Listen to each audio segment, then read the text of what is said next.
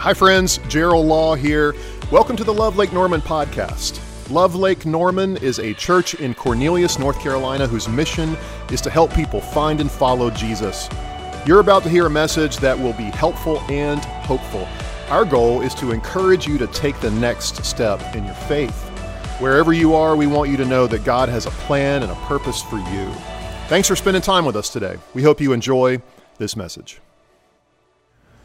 We started a series last week called Jonah, Lessons from a Man Who Ran. Ethan did a great job beginning to tell the story of Jonah. And what we saw out of the gate is that Jonah was asked to do something hard, and he ran away. God says, hey, Jonah, I want you to go to Nineveh, and I want you to tell them about me. But he knew that Nineveh was an evil place, and it was really far away, and so he runs in the opposite direction.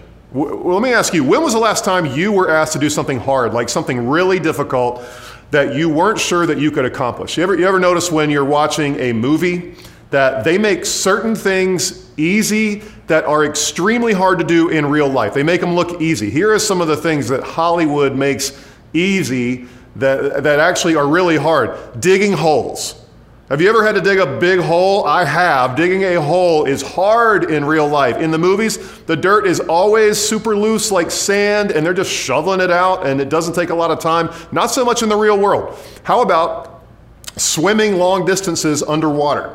Hollywood and the movies make that look so easy. It is not. It's not. I can hold my breath for about 10 seconds and I'm done. Here's another one. Getting high-level jobs at an early age. It's like there's Jennifer, she's 23, she just got out of school, and she landed a job working for the President of the United States. Cool. Not realistic. Here's like a few more. Guessing a computer password. They make that look really easy. Hot wiring a car. Waking up from being knocked out. Walking away from explosions with your back turned toward it and not looking back and not falling to the ground. Not realistic, but it looks really cool. Like the closest I come to that is when I roll my Harris Teeter shopping cart into the cart return in the parking lot and I just walk away. I mean, that's what I do. That's how I roll. I just walk away. I don't even watch that thing crash into the other carts. It's like so Liam Neeson, right? So Jonah is called by God to go to Nineveh and call them to repent from their many sins. It is not an easy task. And so, like probably a lot of us would do, he runs. But he finds out soon that he can't outrun God. I don't know if you saw this a few weeks ago, but there was a guy who is a lobster diver off the coast of Cape Cod who actually got swallowed by a whale. And in case you don't believe me, because that does sound pretty ridiculous, take a look at this clip.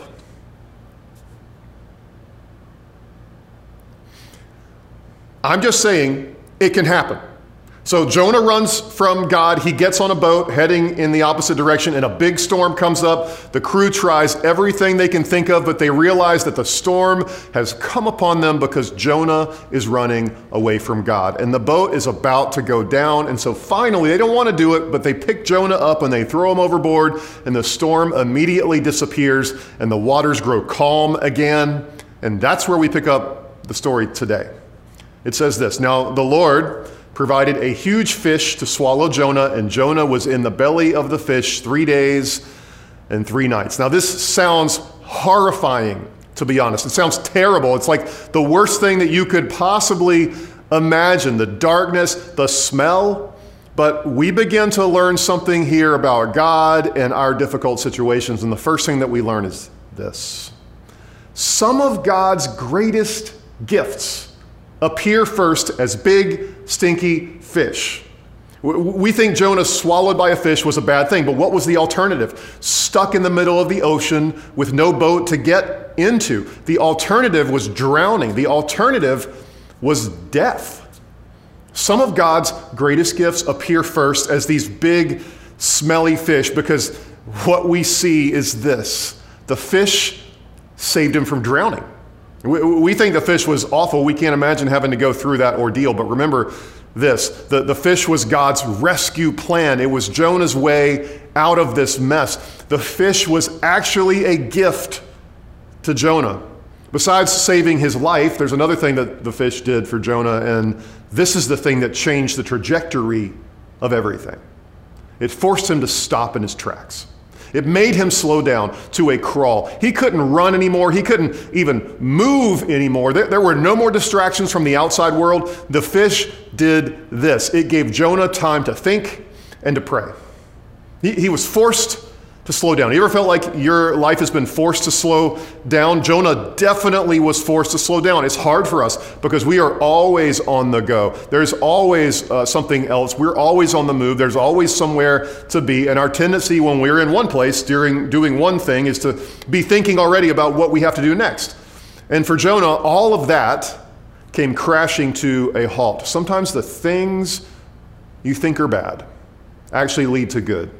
What is your big stinky fish in your life right now? Maybe you think back on your school year and you got a big stinky fish in the form of what you thought was a bad teacher. Maybe yours is a bad work assignment. Maybe that big fish for you is I got a bad husband. I got a bad wife. Maybe there's more going on in that situation than what meets the eye. It may just be like Jonah, that the big fish of a person or a situation in your life that you don't really like right now is actually God's form of deliverance for you. Here's what happens next. From inside the fish, Jonah prayed to the Lord his God. He said, "In my distress, I called to the Lord and he answered me.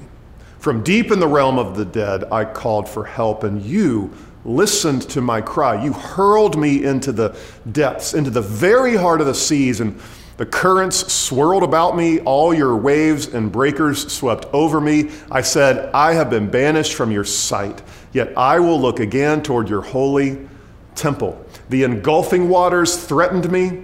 The deep surrounded me. Seaweed was wrapped around my head. To the roots of the mountains I sank down. The earth beneath barred me forever." Let me ask you a question. And since you probably at home or in your car or by yourself somewhere, you can answer out loud with this if you want to. What do you do when you feel low? Jonah felt low, like really low. He says this, "Seaweed is wrapped around my head. It feels like I'm underneath a mountain." I mean, has there ever been a more accurate description for how it feels to be at the bottom looking up? Does that describe how you feel right now? Have you ever felt that way before? Seaweed wrapped around your head. I bet you have been in a situation that feels like that, because I have.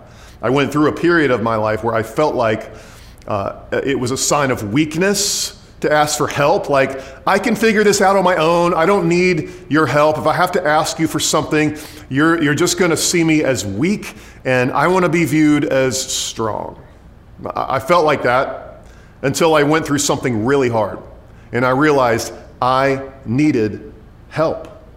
Jonah cries out for help, and we should too. There are ways, a couple of things that you can do. One of them is, just like Jonah, to simply talk to God. It's just as simple as that. Just talk to him. This may be something you've done your whole life, or it may feel really awkward and new. Do it anyway. If you're the person who's done that forever, it feels like you have, your tendency is probably to forget, or to lower the importance of it, or to make some excuses and tell yourself that you'll talk to God later.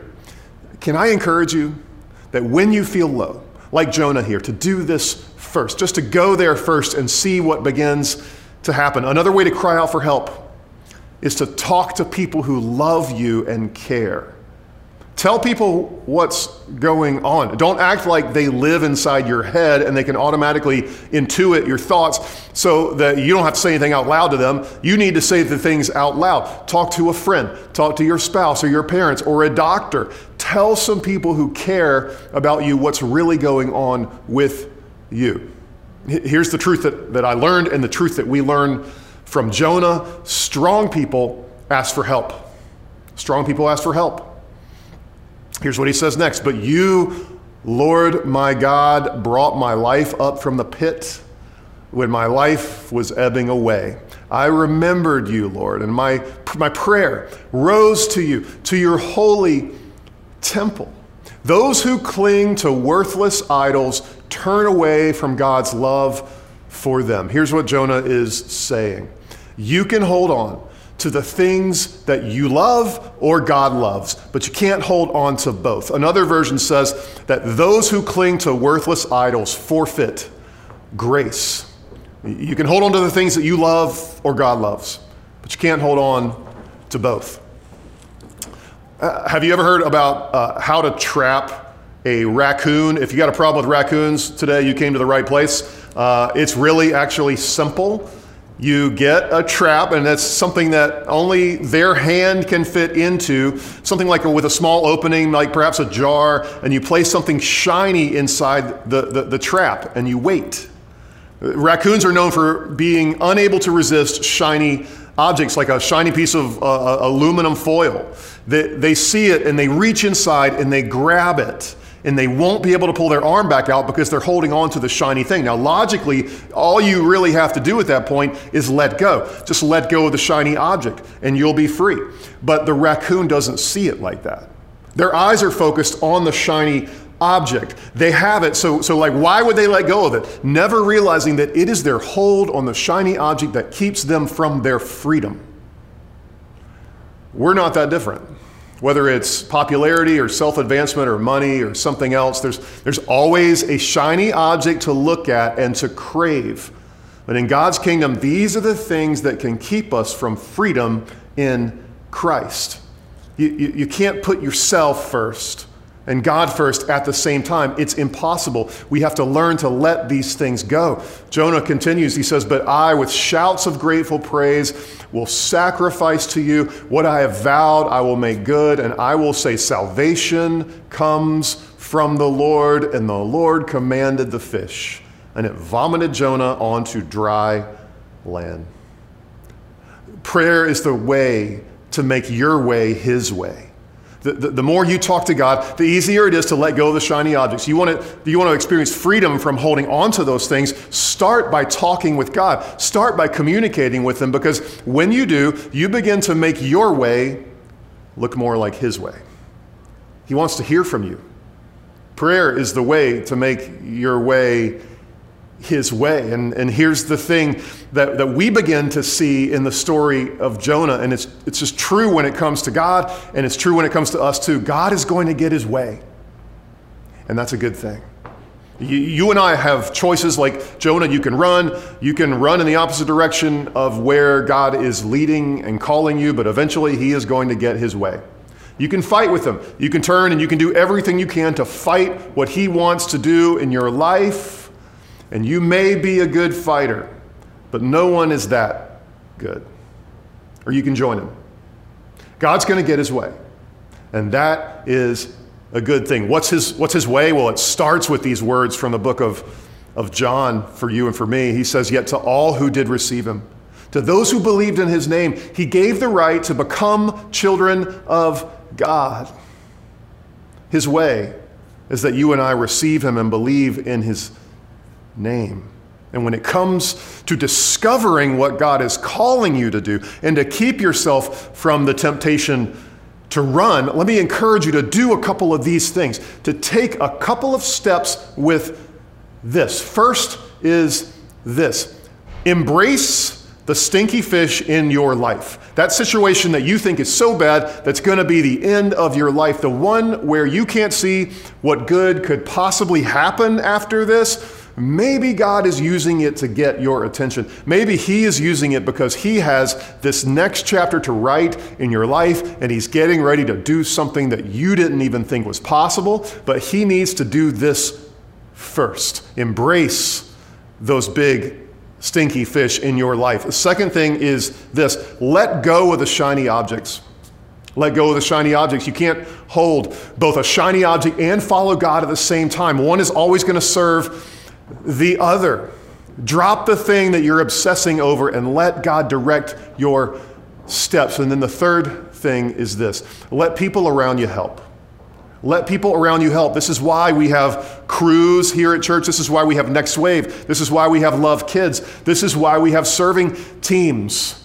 We want you to be involved in these things because they are ways to not have to go through life alone. They're ways to accomplish God's will in your life.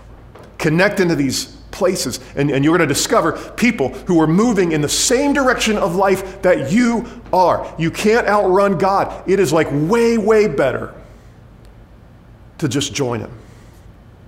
You can't outrun God. It is way better to join him in what he wants to do. Let's pray. God, so many of us, me included, have run away from you at times or are running away from you right now. Would you help us right now to just see the wisdom in stopping? Maybe some of us need to simply stop and look your direction and speak to you. To let everything else go by, to not be distracted by the world and the other things. Maybe we just need to simply stop. Maybe some of us are finding ourselves in this place that feels like a pit, that feels like the end of the road, that feels like a dead end. And you're saying, hey, I have more than you could ever imagine in front of you if you'll just stop and acknowledge me. Today we want to say we acknowledge you, God. We acknowledge you. And for those of us who try to talk to you regularly and we just struggle with it sometimes, would you gently remind us today, God, that you are always there, that you always want to hear from us, that you have things for us to do and accomplish, and you are going to walk with us in ways that we can't even imagine right now. And would you just help us trust you? We pray this in the mighty name of Jesus. Amen. Thanks again for listening. You can find out more about Love Lake Norman at lovelkn.org. If you live in our area, we would love to have you join us on Sunday. If you're not near our church, we want to encourage you to find a life-giving church to be a part of where you live. That will be a key next step on your spiritual journey. Please take a minute, subscribe to this podcast, and keep up to date with our weekly messages. And thanks again for joining the Love Lake Norman podcast.